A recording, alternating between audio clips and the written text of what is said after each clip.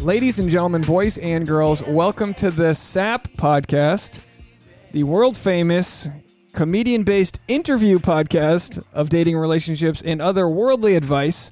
As always, it is your boy Dave Neal and your girl Tasha Courtney. Hello. We are coming to you live from the epicenter of the pandemic of the coronavirus in Hollywood, California. They say this is the worst place in the world to be right now. Yeah, we're the worst city in the worst country in the world. For USA. Yeah, I mean, as of last week, they were saying like 1 in 80 people in Los Angeles has it and doesn't know it yet. So they're just spreading it around. So right now it's probably like 1 in 40. And that's part of the struggle, right? Is that it's like, come on, we're trying not to talk about this thing every week, but this is just where we're at. We have to talk about where we're at, and we decided not to travel for the holidays. And by the way, hello to all of our new people out there. There are some new people that have found us from the YouTube or the other locations. And if you're listening on audio only, hello, good to hear you. You wanted me to turn your headphones down? Yeah, you're just too loud. If you are watching us from the YouTube, good to see you too. We're merging people that like to listen and people that like to watch. Two different types of people. You're either mowing the lawn or you're at work dodging whatever you should be doing. And this episode today is the 21st day in a row that I'm making Vlogmas videos. Vlogmas is a vlog is a video blog. It sounds old saying it. That's what it is. And Vlogmas, it was something that was created a couple years ago by a fellow YouTuber as a way to have a good end of the year, a sort of YouTube algorithm spike where you just made videos every single day. I think it's meant for single people. I think this is a single person activity when you don't have someone begging you like, "Are you done yet? We got to watch Survivor." But I'm pretty sure it's the other way around. But so this episode is both a podcast. Episode 421, I believe. You missed the 420 podcast. No one got high. We just did it. But I've done the last few episodes solo because we've been so busy with our weekends getting all these other things done for Christmas. Holiday season. Just because we're not traveling doesn't mean we're not busy. I mean, it's definitely like, I don't know. It's weird. It's relaxing in some ways, and then it's like not relaxing in others because we're sort of having to pick up the slack, knowing that we're not going home and we're not doing our usual holiday traditions means that we're like having to fill that hole with like new holiday traditions. If we filled it all right. Lots of holes being filled. Not the good kinds, folks. Just the mandatory. It always makes me wonder though, do you think like busyness is just something you decide to have or don't? Like do you think you would run the race at the same speed no matter what you were doing in life? Yeah, I don't know. That's a good question. I mean, I think in general, like I prefer a slower pace, but it's true that there's like lots of things that get us excited and lots of things we want to get done. You've been doing Vlogmas. You've been making all sorts of like holiday crafts and like. If you're watching on the YouTube, you're looking at them right now. We have a pine cone here that we collected and used a glue gun, and Tasha painted it with like a silver frosting, and we made these really crafty. I mean, it's really stupid, but it's been kind of a fun. Like I feel like this year we've stripped away a lot of the BS and we've kind of made it what I think it is as a kid. Arts and crafts, dumb cookie, a ton of sweets, Starbucks, holiday coffees. I mean, we really the one Our thing tree. We got a Christmas tree. I mean, the one thing that I thought this year would be if I did Vlogmas was an excuse to be like, let's go search for pine cones today.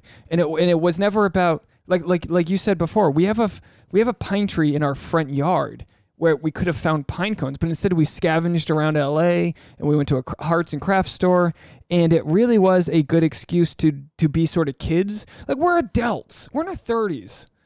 Yeah. We could have just been like the a-holes waiting in line to go buy our brat kids the famous toy. We could have ordered a tree on Amazon, pre-lit, pre-decorated. I'm pretty sure you can get those.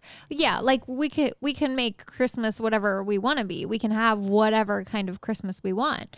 But it is exciting when we have a little bit more free time this year.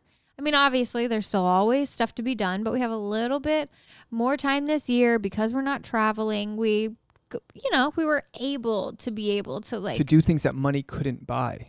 Like money can buy a lot of things. They always say like, money doesn't buy happiness. It's like, well, it buys you out of debt. Okay. Like money can be good. It can be used in your advantage. But we have experiences from this Christmas that money couldn't buy. When you were on an episode of Vlogmas a couple days ago, I had Channing over and we did a holiday alcoholic beverages. We taste tested the different beers that you can get at Trader Joe's. There was a peppermint patty stout, a winter double bock, all these different beers. And I asked Channing before you came up to the roof, I said, what was your favorite Christmas memory? And he was like, oh, I don't remember things. And I was like, I bet you I could jog your memory real quick. And I brought something up and he goes, oh yeah.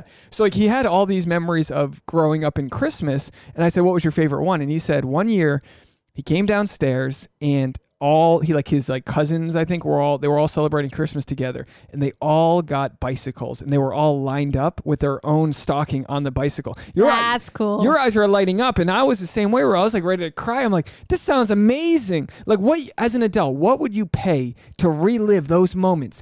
And whatever the kid felt, whatever Channing felt, I'm sure his parents felt double that, because they get to watch their kids go, oh my gosh, I got the bike. They're so happy to be able to give that to them, to give them that experience, that time spent with their cousins, with their family. Yeah. And you know what Channing said? That and again, if you haven't watched this, go watch that vlog, because people did comment. They were like, oh, it was really cool you shared that story, because with these vlogs you can get zippy and zappy and you want to make them as quick and as possible, but sometimes you can't replicate like a good story.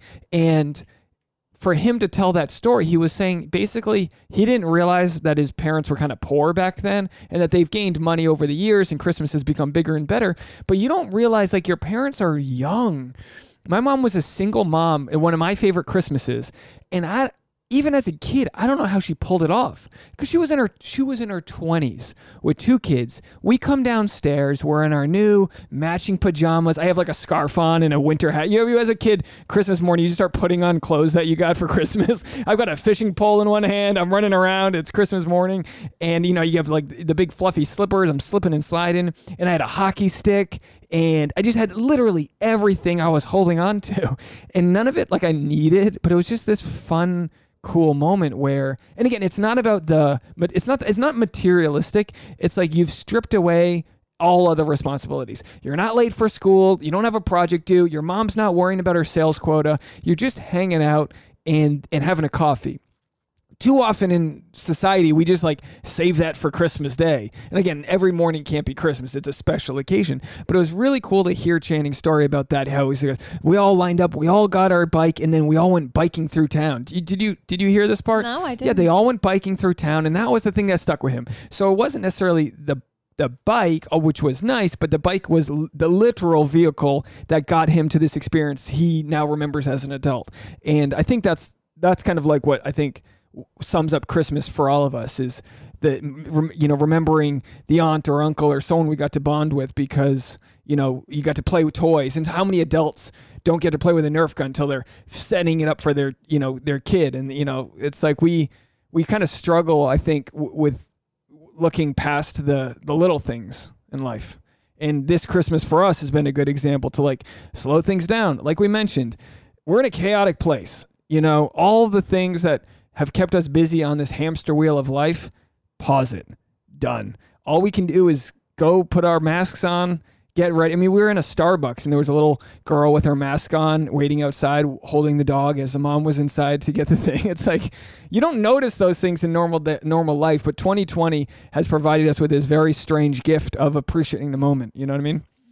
Like, what do you remember as a kid growing up? Like I know you mentioned you're getting that battery-powered Jeep you and your sister growing up. Jeep. But did you as a kid, were you ever able to look at like your parents and see the cracks in the ice, or did you just look at them as like they were like demigods?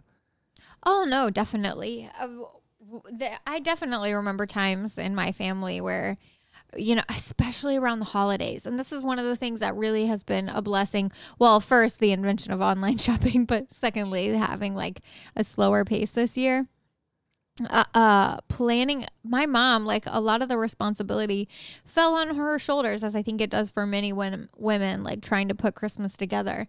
And she would get so stressed. She would just get so stressed almost every year. Because of the expectation to make everything perfect? To make everything perfect. And you noticed to plan this as all a the kid? gifts. Yeah, absolutely. Even the extended family. I know that she, like, felt a lot of stress trying to buy gifts for like my cousins and, not knowing like sizes and what people want. It's just a lot of coordinating, I think, especially when all the kids are young, when all of my cousins are young, like talking to the parents, what do they need? So she's a full-time working mom, and she's got to go to brick and mortar stores, run all over town, try and find something that a kid's gonna like, but on a budget, a good deal.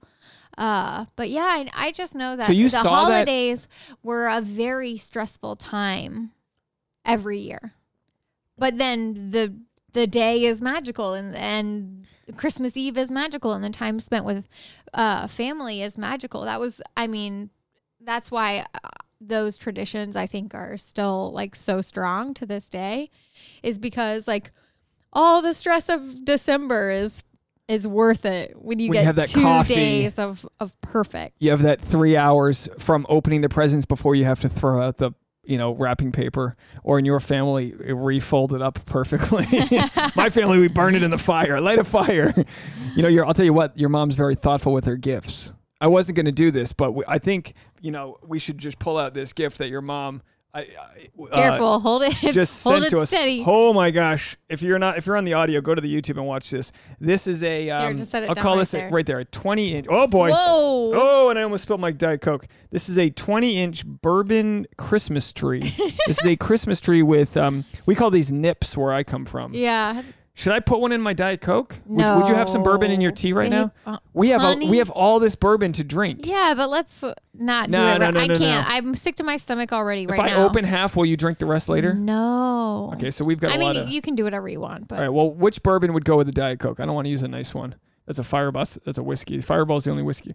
Jim, anyway, point is Tasha's mom knew we wouldn't be celebrating Christmas with her family this year, so she went out of her way to get us a Christmas tree with a bunch of Kentucky of this is bourbon. an idea of this, though. She just saw the little tree like on sale at Kohl's or something and made these little nip ornaments. Okay, I'm going to drink this one. What this is is it? Cooper's Craft Kentucky Straight Bourbon Whiskey. I'm going to open it up right now. See, you upset Trust me. the balance of the tree by removing one of these Well, I just got ornaments. fake snow in the mixer here. So let's do this. Oh boy, that's strong. That's gonna put some hair on my shaven chest here. Gonna need my Manscaped. Okay, I'll put a little bit of my Diet Coke there. Hey, Let you me gotta smell it. Here, smell it. That's a good one. Yeah. So every year we normally go back to Kentucky and we'll go do a distillery tour, like a wine tasting. We go to the different bourbon distilleries. They have what's called a bourbon passport. Yeah, it's a strong one. I'll take the lid. Here, you want to just chug it? Honey, Tasha was a little buzzed today. I had a whole White Claw. You ever have an accidental booze fest? We had an accidental booze fest today, dropping off holiday presents to some friends and family. And they were like, you want a beer? And I had that moment where I go, no. And then he asked me again, you sure you don't want a beer? And I go, give me a beer. I don't know if you knew this, Tasha. You can't say no. And 3 beers later. You can't say no to a beer twice. I said no the first time. He asked me again. I said, load him up. And the next thing you know, he's got a kegerator in the backyard at a very nice place, a very nice outdoor bar in his backyard. And also, and again, we're not giving anyone's location away here, but they had what I would call an adult. Well, you can't leave that there. I got the cross camera. Well, I can't see you, so you're All just right, well, gonna have to I'll just put it over back. there. So we're gonna put the bourbon Christmas tree back. But I asked them. I said, "Is there anything during the pandemic?" These are our friends of ours. I said, "Is there anything during the pandemic that you'll look back on as sort of a moment where you were able to appreciate, something that happened this year?" And he said, "Yeah." He said, "This year they built a treehouse, and sure enough, they had a treehouse that I would say would be a large portion of our full apartment." And they built this like pressurized like a half a kitchen treehouse, and then after a beverage or two, we walked up there. It's fully lit up with like nice Edison light bulbs or whatever those light bulbs are called. They had a TV up there, so we're playing music. They had a power source up there, and he's a teacher, so he does his Zoom classes up in his treehouse. And I'm like, that's how you take a pandemic and make it work in your favor. That's how you parlay. Lemonade out of lemons for sure. Pivoting, yeah. He pivoted, parlayed. He took whatever energy it was. He moved to the side, he do-si-doed, and he swung it back in the other direction. And that's kind of, again, I don't mean to make light of people that, we've had a handful of past podcast guests that have gotten COVID and, and not had an easy time of it either. And it's not to make light of all of that, but it's to say, well, look, I mean, and it's just a weird year. And, it's been an emotional roller coaster for everybody. I keep seeing articles about like how to manage your mental health during the pandemic holidays. And it's like, yeah, we could all use a little guidance in this area. And there's no one has it figured out yet. No one's done this before, but we're doing the best we can. But you know what causes a lot of issues with people like wishing they were somewhere else, or, because I know we're going to have this Christmas morning. We're going to FaceTime with both of our families. We're going to be really sad. Well, I think you're going to be more sad than I am. I've already had to cope over the years that I don't do Christmas with my mom and stepdad and them so much anymore, but this will be your first ever, right? Away from your parents? No, I spent a Christmas in Korea. So in Korea, what did you do to not be sad on Christmas Day? I mean, it was still sad, but I did what I could with the other models that were overseas. You ate sticky buns? We went to Starbucks a lot during like the holiday season and got the holiday beverage. It's funny how Starbucks is such a staple that it's like almost a comfort, especially for an American, I guess. I say the same thing. Because Starbucks is the same all over the world. So we could go and get our, our peppermint mochas with soy milk or whatever. But we went to a Starbucks in, I think, Beijing on our layover, and I don't think they had the same menu.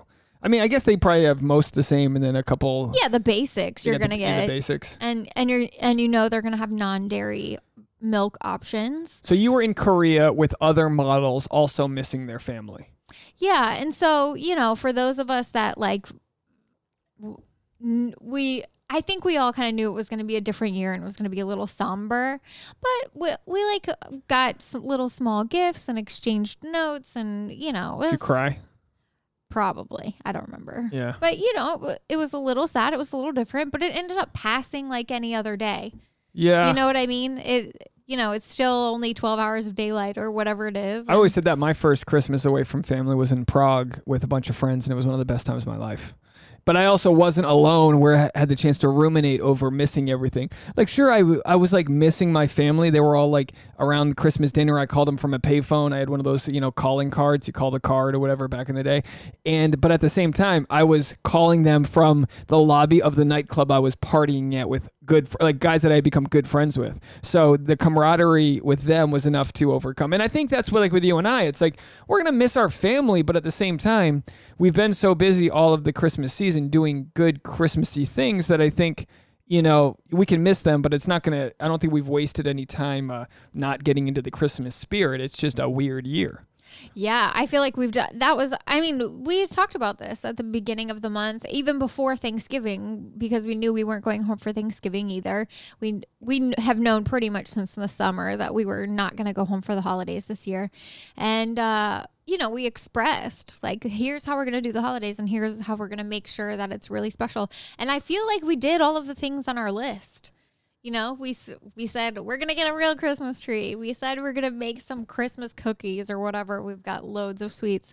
I think we really spent from Thanksgiving on, like a lot of time, like taking advantage. We've got lights up all over our apartment. We've never decorated the apartment like this. Yeah. It's really nice. It's nice to like put on a Christmas record and watch every Christmas movie under the sun and put lights up everywhere and just like really get into the Christmas spirit. Yeah, the house has always been something we just abandoned for the season. So yeah, I mean, eventually, like we've been talking about, just about building new traditions and knowing that like, look, we'll see our family soon. And it's not, I mean, I know a lot of people who listen are either living away from their family. Sometimes you make it home for Christmas. Sometimes you don't, but we're all kind of spread apart. I feel more bad for the people that don't have close connections with their family in the first place. And what I would say, this is just a blanket advice to the one person who's listening that this might resonate with, but like use this time to patch things up and use the Christmas season as an excuse to, maybe just apologize or reach out with an olive branch to anyone in your family that you have, unfinished business with. We're too busy, even with our family. Family is the only people we talk to in a way that's so abusive. if you would only talk to your family the way you would talk to a barista at Starbucks, you wouldn't have issues. But and again, not everyone, but in some cases, we get too friendly with how we feel and express our feelings to our family that we don't follow the normal rules of society, and that can lead to, infighting. And that happens, everyone talks about over Thanksgiving, and politically speaking with your family, you're just not going to always agree on anything. But you got to know who's going to go to bat for you. And I again, this is far from my world, but I have friends that just don't talk to people that are like their moms or their kids or their siblings, and it's like, what could possibly be that sort of much of a wedge in your life that you have to like abandon the proper communication with the closest people? Well, you're also forgetting that like some people, I think you've got to leave it up to people to be able to discern whether or not that's like a viable option for them to be able to like smooth things over, or even if they want to, because not everyone has wonderful parents the way we do. Some people are raised by narcissists. Some people have, real problems, like real fractures in their family that will never be repaired, and maybe they don't want to have repaired. No, it's a good point, and it's a good point that sometimes you have to take care of your own health first, and that's something that you can only like help other people so much. But a lot of issues. I mean, it comes back to like Home Alone. We've watched every Christmas movie over this year, and it's funny when you watch Christmas movies from like long time ago. Like Home Alone's an old movie. We're old, right? And you look at it and you don't even remember half the stuff. And like Kevin's neighbor, right? Kevin McAllister is 10-year-old Macaulay Culkin, 8, whatever his age is, right? And he's giving advice to the neighbor, the old man, who the neighbor doesn't want to talk to his son because his son's moved on. They had a fight many years ago and they haven't spoken since. Basically, they're estranged is the story. But how common is stuff like that where like one little thing drives a wedge and you go, oh, I'll call him next time. And you know what? It's just like the war of art. We talk about resistance. You resist the things that you love. You resist writing the new screenplay. You resist cleaning your room. You resist things that are important into your life. It's never something passive. So for the Home Alone story, fictional, the neighbor, this old man, resisted making up with his son, and that might have been, spoiler, one of the best parts of the movie. And as a kid, it goes right over your head. But then you watch the movie, and it really is a flawless movie. You watch it, and as someone who really appreciates like a movie with a beginning, middle, and end. All of the pieces come together. The bad guys are caught. They're on their way out. Kevin and his mom have sort of reconnected and appreciated themselves. Everyone in the family's loving. And then Kevin looks out the window and he sees his neighbor hugging his adult son and his granddaughter or whatever it is. Mm-hmm. And you go, Jesus, to even think that someone can write down a story that's fake and produce it. And I know it's fake. And I'm watching that, even retelling it. I'm like, this is so special. But it's special because we all have like something like that inside of us that's unresolved. So we have this basic thing as humans, the world, the technology boom, everything's easy. You're going to ride scooters and TikTok and this and that. But what's not easy is having uncomfortable conversations. Right, that's it. What's not easy is admitting if you've done something wrong. Have we evolved as quick as technology? Technology can patch you in on FaceTime, it can do this and that, but can you just say you're sorry and you want to hug your dad? And in some cases you can, but that's something that no downloading Instagram or whatever is going to solve for you. The ability to look at something and go, my ego's preventing me from loving deeper and I need to tell this person I love them. That's really, you'll watch grown men, and we watch it all the time. We just finished a season of Survivor, right? And of course on this is an old season we were watching on Netflix.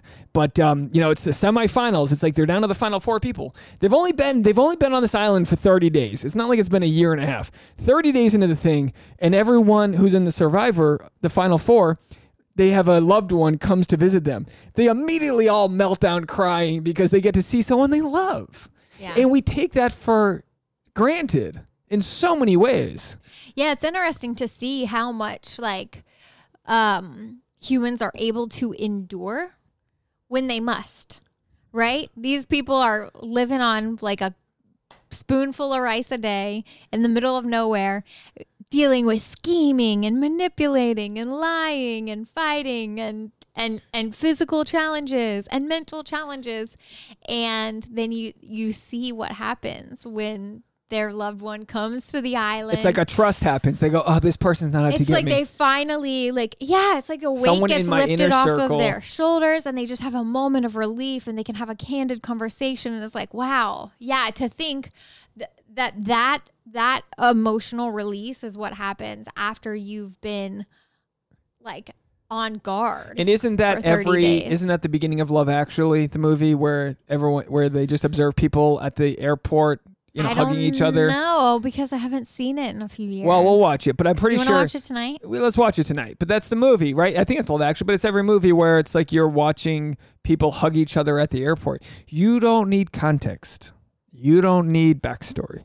You watch a military dude come home and his dog kicks him over, and his kid's there, and everyone's the tree That's falls. An instant tearjerker. It's a tearjerker. That's a universal understanding. We watched it on love. The Bachelor this last week, where one of the contestants, his brother, the contestant's name's Ivan.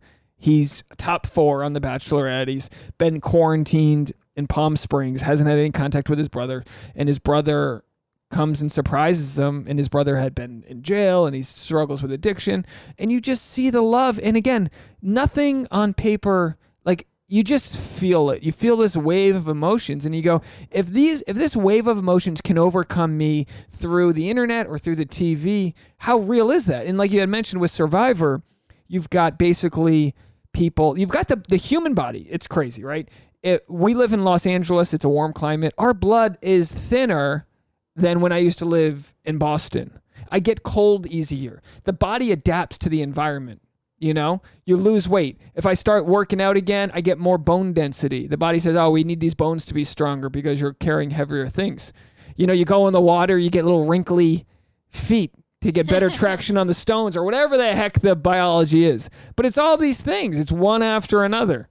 I don't know what goosebumps do. Maybe we used to have hair, so the hair would go it tightens your skin up so the heat can't escape. That's what goosebumps are for? Yeah. See, I didn't know that. I don't know why I get hard nipples. I don't know what boners are for. I don't know all of it, folks. But the point is that we see it on a physical level, and we don't deny what that is. So why don't we feel it always on an emotional level? And it's got to do with some sort of systematic survival technique to not show emotion. But I think we're approaching a place in society where showing that emotion is the survival technique.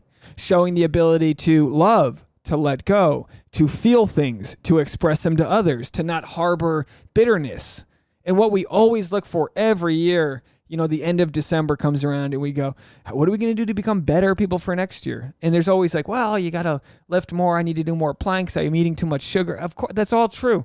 But also not just what we put into our body, but what we put out of our body is what's important. How do we get out of our body the toxic thoughts, the ruminating, the feelings of self-hatred?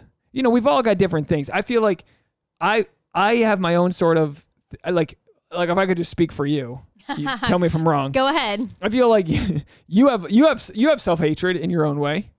You can't look at a photo of yourself without going, well, this fucking bitch over here. You know what I mean? It's like, what the hell? And I have that same way when it comes to like feeling certain feelings of inadequacy. We all just kind of, it comes out of us. And like for you place a lot of value on, and again, as a woman in society has told you to place value in your looks and certain things. So like, God forbid you walk by the mirror and it's not what you want it to be.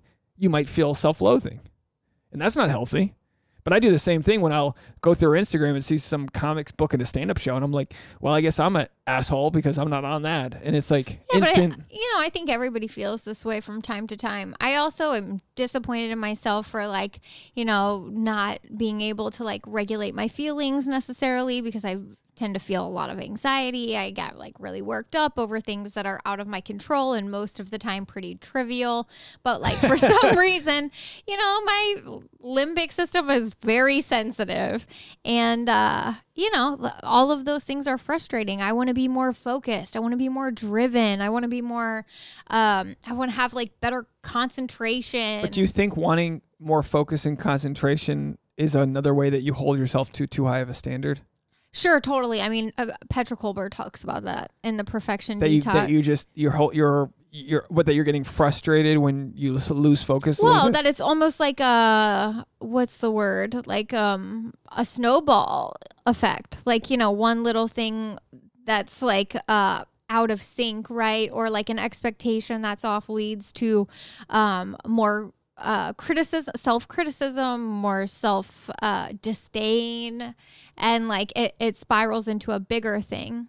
I've read this article and I want you to read it. I want to do a proper episode on this article where we take the other gender's point of view, but it was written by a woman and it was basically about how we need to do a better job of delegating tasks to the men, because it's not necessarily that they don't want to do the tasks. It's that society has let women be more perfectionists.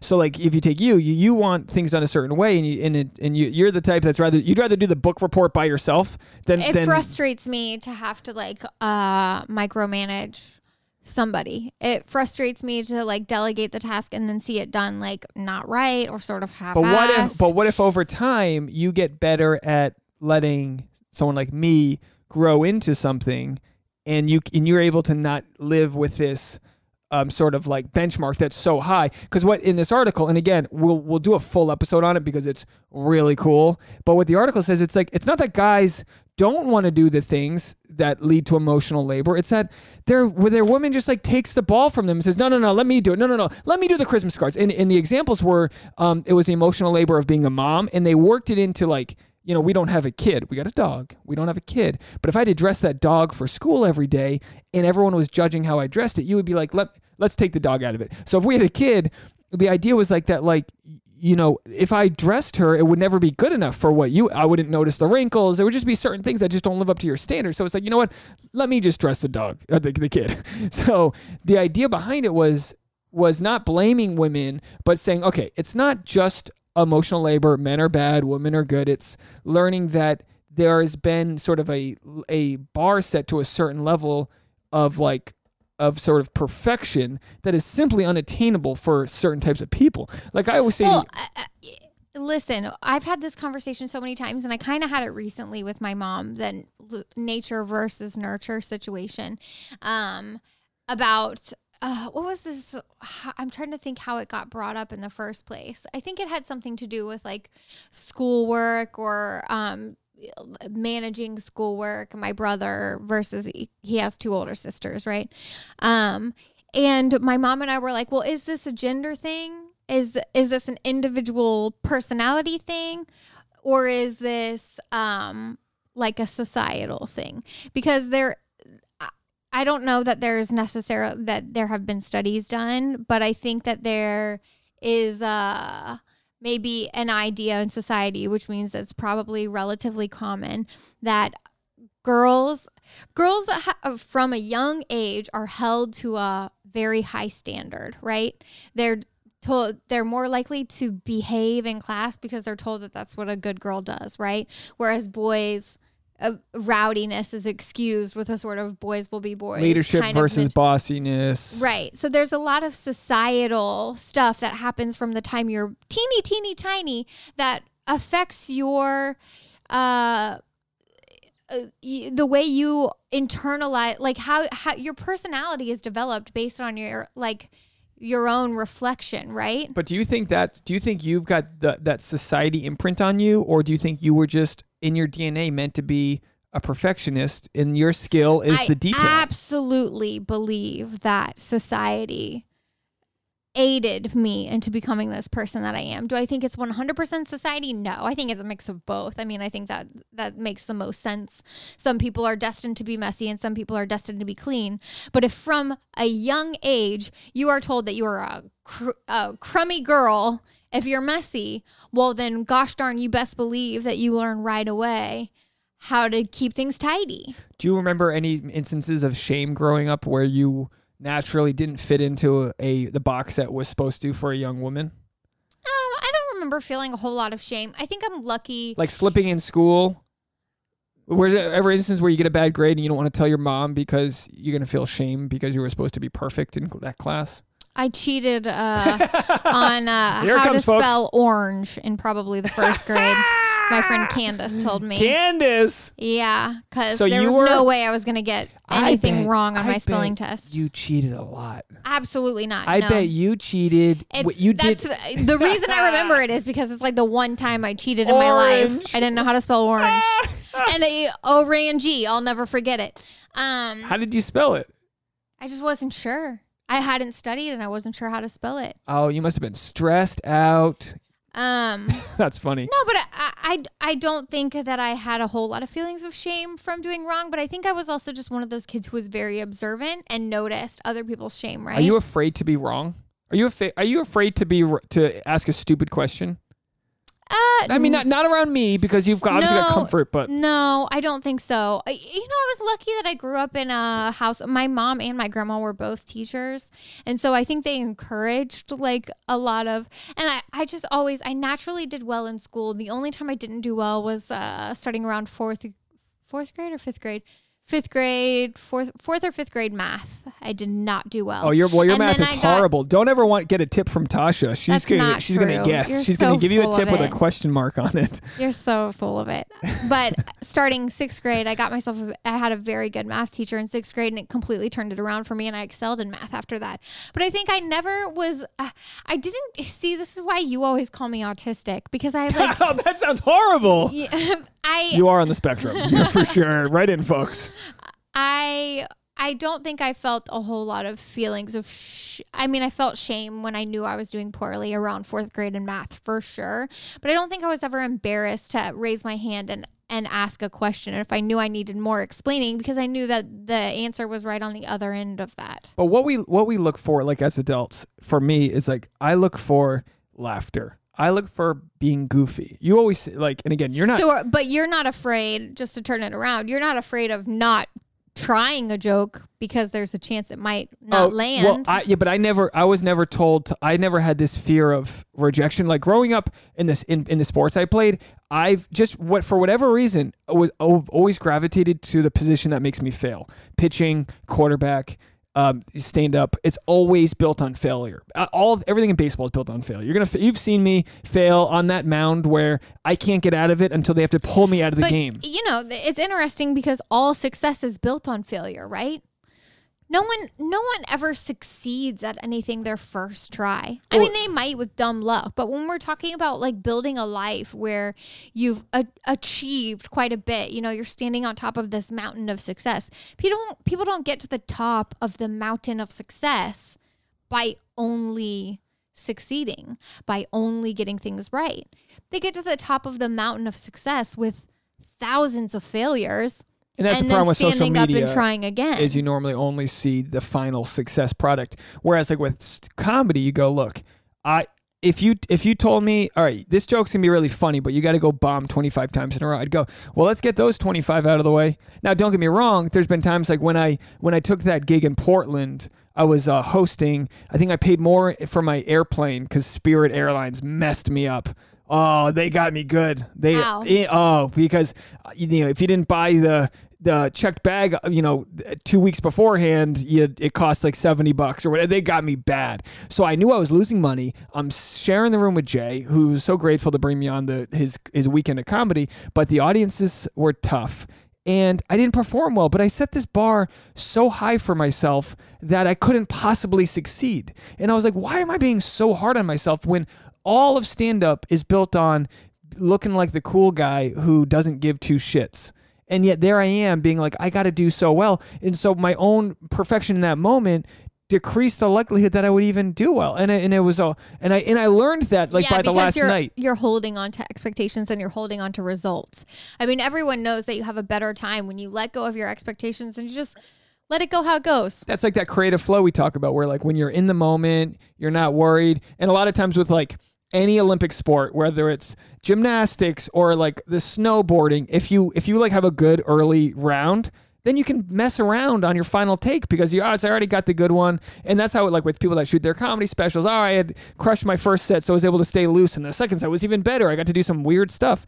And that's... Or like auditioning. We talk about this in Hollywood all the time. You always book the roles when you got so much other stuff going on already that you didn't even want to go to the audition because you don't need it. It's what gets you laid. It's what gets, like, I always say, if you're having a hard time with the women or the men or whatever it is, date around, meet up a whole bunch, work on yourself, and don't put too much weight into one thing, and then the right thing will show up because you won't be needy, you won't be desperate. So of course all those things. So like, yeah, I mean, I've had to learn to be okay with failure in a lot of different ways, and realize that just getting up there and taking swings. But the true failure in my life is like when I don't spend the time preparing, and then I fail. I go, this one was on me. And I've had a few of those moments where I'll bomb on stage and I'll go, this one felt worse than normal because I let yourself down. I didn't get to where I needed to be to train for that moment. It's like if you lose a 5K but you train hard, fine. But if you lose a 5K and you were messing around for 3 weeks, well, that one's on you. You knew what was coming up and you didn't prepare right.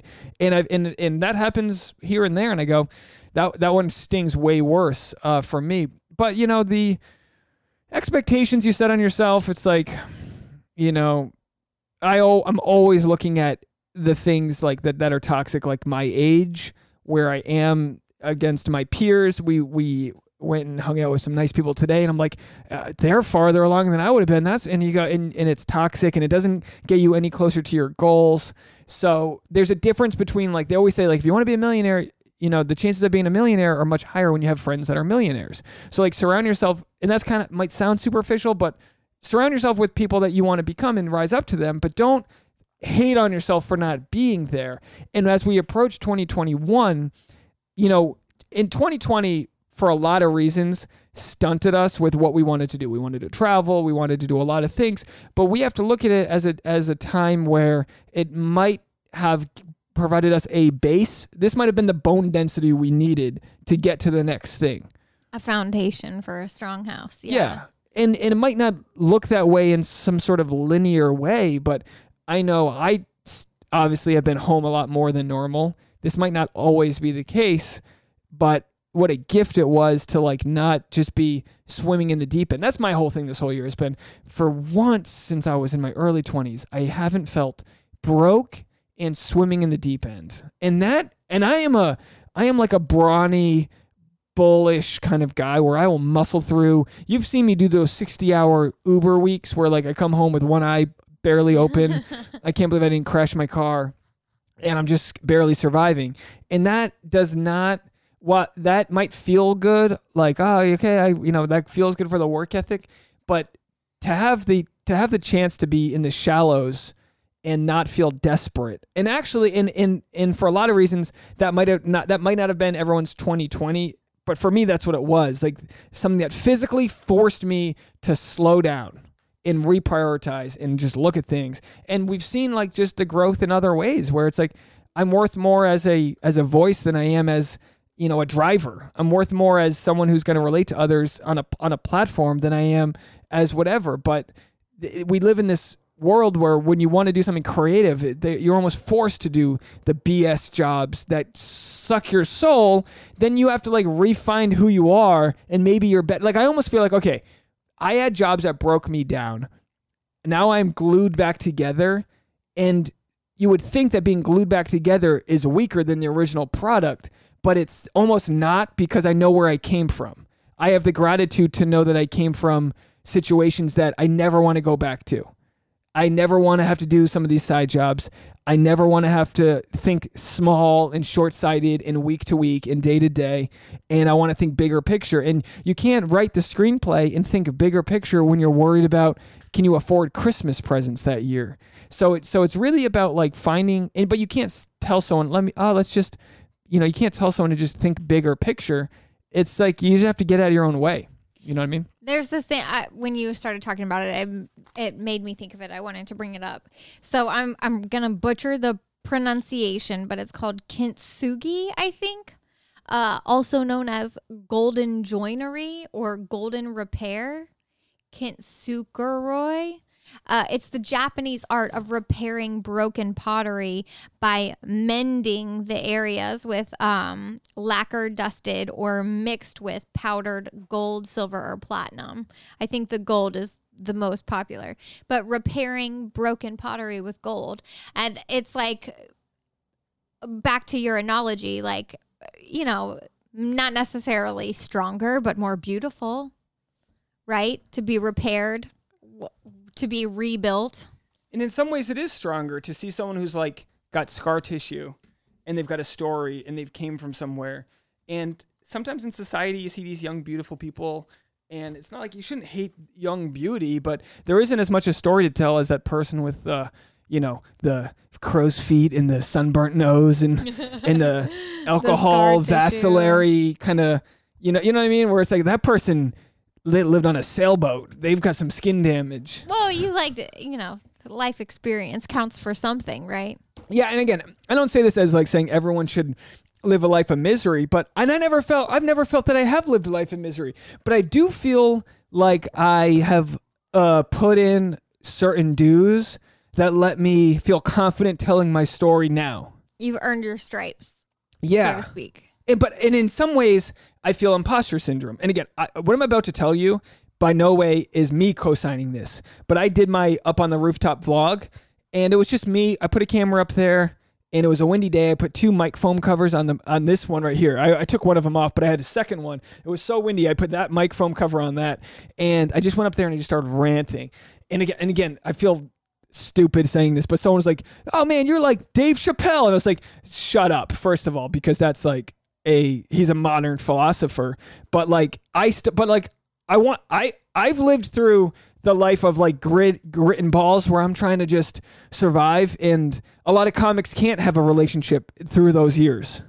A lot of comics can't give their time to someone else while they still figure out what their identity is, because it's hard. And I give you credit for sticking with me, because like you agreed to marry a guy who's not that successful in a monetary way, who doesn't have a lot of things that other people might have. But like, I've just been depositing, my retirement on equity of like my voice and what I want to talk about, and you as well. And, when it comes to Christmas, it's like, what do I want for Christmas? Well, this is it. Like, I don't want much of anything material, because everything I value in life is like experiential and with those that I love, and just sharing our story. So that for me, my greatest feeling with like the podcast and YouTube and all that is just the chance to relate to others and share what my story is, and not in a way that's any better or worse than anyone else's, but just I get it because I'm going through it myself. And what I've learned, what I feel like I've learned, is that how can somebody else shoot for their dreams? You got Ben out there in Pittsburgh. He's always commenting on like saying he appreciates me talk about my hustle, because like I don't want people to think, oh, I just hit the record button and I feel good and the day's over. No, I got nights where I'm conniving and feeling like a piece of shit and other issues, and not feeling. Do you even know what that means? Yeah, you don't think I'm conniving? You don't think I'm up there going, how can I get this thing I want to get? Scheming's a good word. I'm always scheming. It's pinky in the brain. Conniving is like very underhanded. Well, I'm pinky in the brain. I'm always looking, how can I get what I need to get so I can get my thing going? And yeah, I mean, when all you see is finished products, which, like you said, is a lot of social media or YouTube or whatever, all you see are these the Mr. Beasts of YouTube, people who are wildly successful. It's hard to know what the roadmap is for you to get there yourself, for you to follow your dreams. And like, as an artist, it's funny, like as a kid, we're just talking about like, oh, what informs like who you are today. I was told so many things that I could never be. Couldn't be an astronaut, not good enough at math. Couldn't be a ballerina because their joints are done by age 20. Couldn't be an artist because artists are poor. But that's not necessarily true these days. If you have a dream, you should be able to follow it, even if it isn't your retirement plan. You know what I mean? Even if nobody makes money being a professional dancer, because it is hard to make money being a professional dancer, there's no reason that can't be a part of your life as an adult. That's no reason. I mean, there's plenty of successful dancers out there. So you have just a shot as anybody else if you really believe in something and you really want to follow your dream. But it does make it harder to achieve those goals when you don't see a roadmap anywhere, because you don't know anyone else who's done it. Yeah, it's it's not as simple as following the path of being a doctor or a pharmacist, because it's laid out right in front of you. Go to this school, you take this test, you pass this exam. But of course, you have a higher chance of being a doctor if your mom's a doctor. I was watching a football game, and the punt returner, they were like, "Oh, he's a rookie," but his parents were both Olympic track and field runners, and it's like, bingo! This guy knew he was fast. This guy went to the track with his parents. And everybody told him he could. Ran out of the womb. Everyone told him he could, and people conspired to make it happen. Right? His coaches gave him extra attention, right? They herded him into the best school, whatever it is. But like, in a lot of creative fields, a lot of newer type, like internet marketing, influencing, like all of that stuff, it's brand new and people are just kind of figuring it out as they go. So there's not a roadmap in front of you, and you might not necessarily have a person who can help walk you through, like, here are the things you should know. Yeah. And I think with the internet, it is becoming more transparent. But like, you ask me, like, I got into stand-up after going to watch somebody else do a showcase show, which you eventually came to my showcase show as a friend when we were just friends, my first show ever. But I had done that show because several months earlier, my first week in LA, I was invited to that show. So it's like a cult in that way. And then I got to see bad comics work on their jokes. So it's no surprise to me that I was able to see the roadmap, because stand-up comedy is done in the public's eye. You work on things in front of an audience. If you just see someone doing Beethoven's Fifth on the piano, you don't know how they got there. And they were able to tinker and coach and this and that all the way there. So that's why I have been always comfortable sharing my sort of my life and the things that have worked and haven't worked, because I'm just figuring it out everybody else. I'm blue collar with that. I went to business school. I don't know how cameras are. I'm not supposed to know how cameras work, but all I've done is study camera and sound. And while it's like I take it for granted, when I explain things to other people that don't know, it's like, oh, I've got value with knowing what these things do and how they work together. So to wrap it all up with Vlogmas, this sort of journey of doing 25 straight days of video content that's highly edited, put together. I shouldn't have known how to do this and didn't know how to do this 10 years ago, but... You didn't even know how to do it last year. I didn't know how to do it last year. I knew how to do it like once every few months. I could put a video together, but then once you realize it, what I've had to learn is perfection is the enemy of good.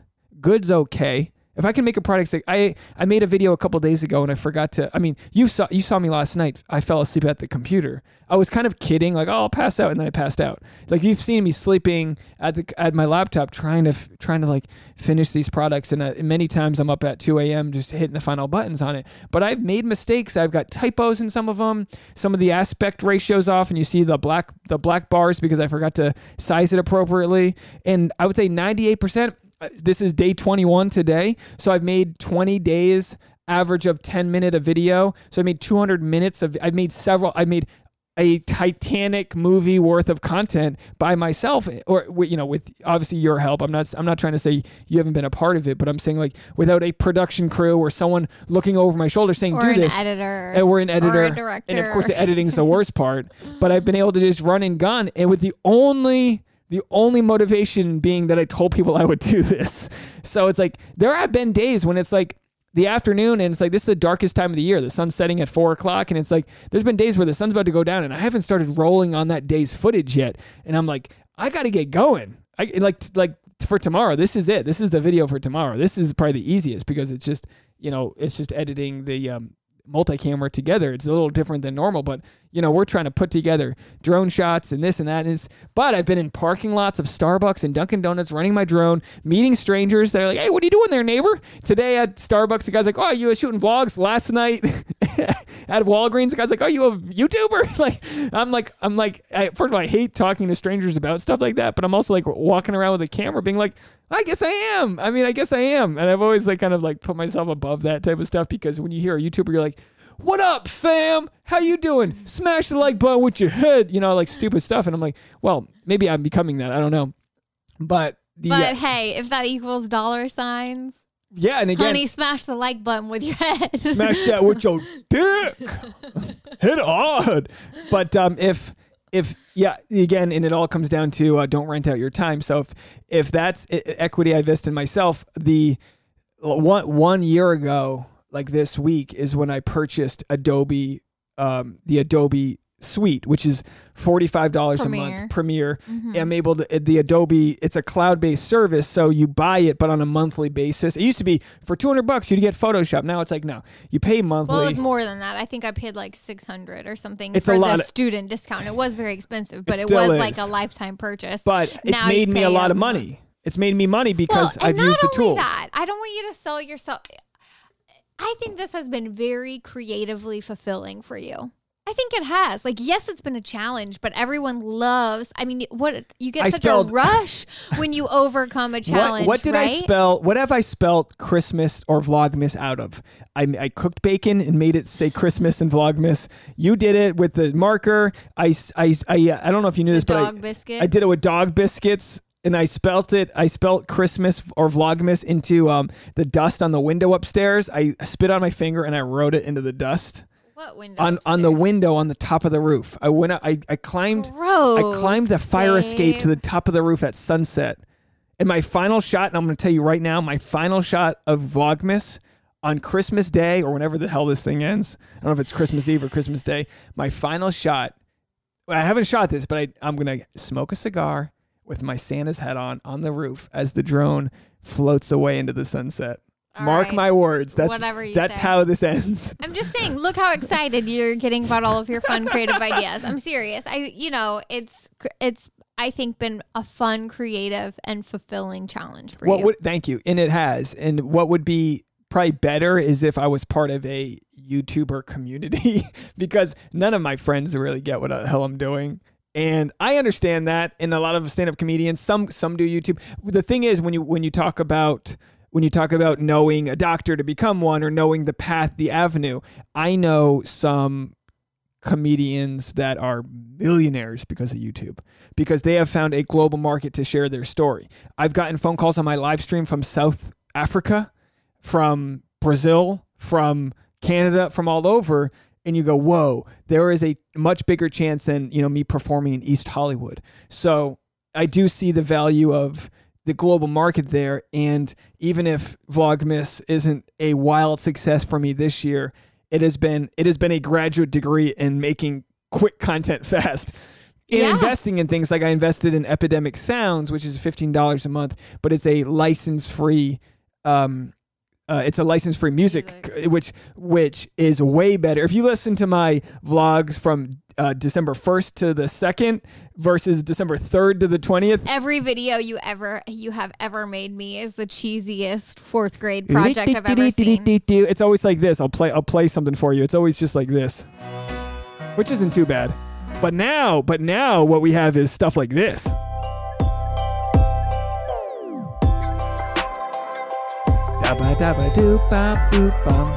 This is so basically what I'm saying is I'm going to need you to remake every video you've ever made me because I need good content for our blog. So for Christmas, I want everyone to give themselves the gift of investing in themselves. Give yourself the tools you need to tell your story to the best that you can, and don't skimp. Doesn't mean you need to blow your whole savings on a camera. The tool might be something free. It might be the time. The tool might be having the time invested in yourself. The tool might be time management. For me, it's like really important to get a really good calendar every year. Tasha loves a good calendar. I love a good calendar. I put this in one of my vlogs recently because you were looking at the calendars going, oh, is this a good calendar? Tasha loves a new calendar. It's a part of her year. Set yourself up with the resources you need to succeed. And that might be spending money on a cord or a camera or sounds or whatever. But that might be just like, talking to the people you need to talk to, asking questions. Yeah. Learning, growth mindset. So that's the Christmas gift I wish to give all of you. I appreciate everyone who stuck with us during a very interesting and trying year. I know a lot of people that listen to the podcast are no longer listening because they don't go to work anymore and other things like that. So while we work through this whole thing, just know that I appreciate you guys sticking around. For everyone who's on the Patreon, Christmas cards are on the way. If you want to be a part of the Patreon, we do extra solo and road trip episodes every couple episodes a month, 2 to 4 a month, and that's patreon.com/thesap, patreon.com/thesap. The Patreon community has been paramount in helping us upgrade our equipment to really tell our story. And of course, Tasha, best fiance I could have for Christmas. While we will be away from a lot of the ones we loved, we will be with each other, and the love we have will be enough for us on Christmas morning.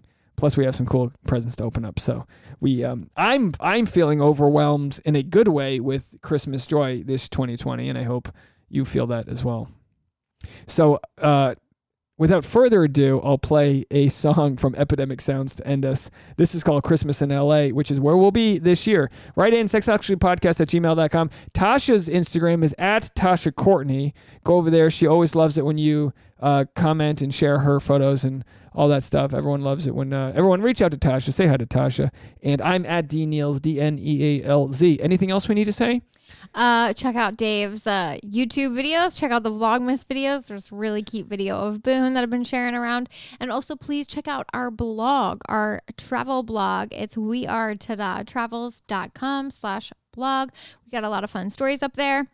And Dave actually owes me a road trip story from last year. Where just our newest blog post is reminiscing about last year's Christmas road trip. Since we will be stuck right here in LA this year, we can reminisce about our good times road tripping cross country. So get that bone density underneath you, folks, and get ready to take the leap into the next level of life. This was our Christmas episode. So we will see you next week after Christmas. Feel free to share with us all the Christmas gifts you got. I guess we'll be talking about our Christmas gifts. We'll do a Christmas gift review episode next week. Oh boy. And all right, this song is called Christmas in LA. Bye, everybody.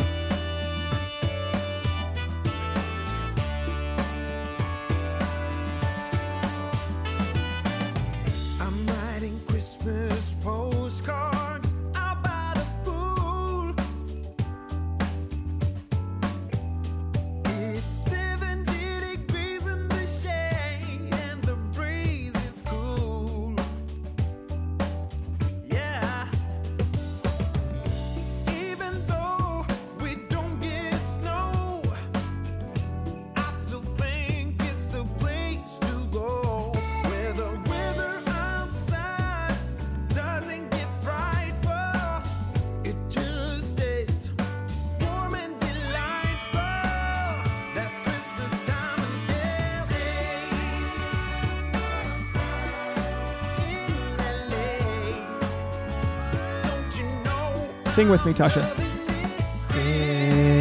Christmas time in LA. I think your voice is improving. Can't you see they're pouring out so thankful? Spoke too soon. It's your mind. It's Christmas time. Christmas time in LA. In LA. If you go cruising downtown, it's a curtain of lights. There's 3 minutes left to the song. It's a really good song. And the tree at the Staples Center is the prettiest sight. Now who said Christmas must be white? I don't think Bing Crosby got that right. The weather outside doesn't get frightful. It just stays warm and delightful.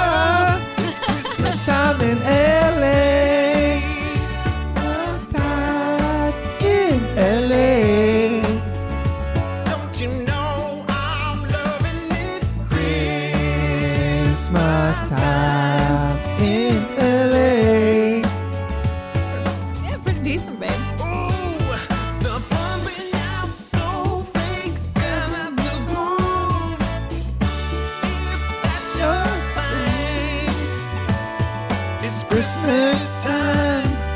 Christmas time in LA.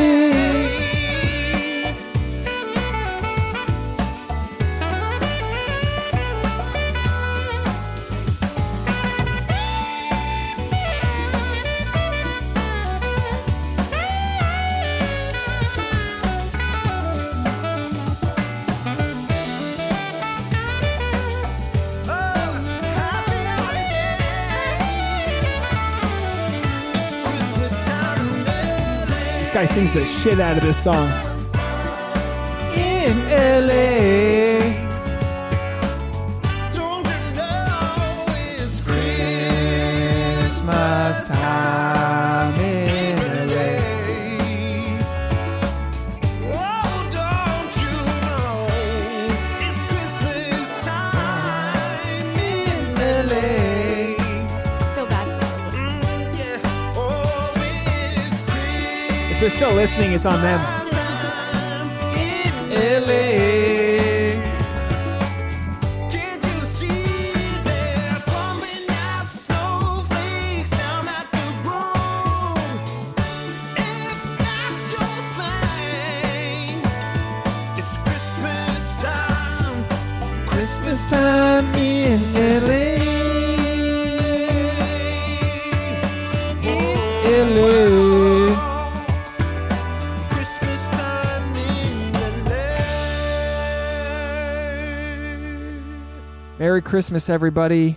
See you next week.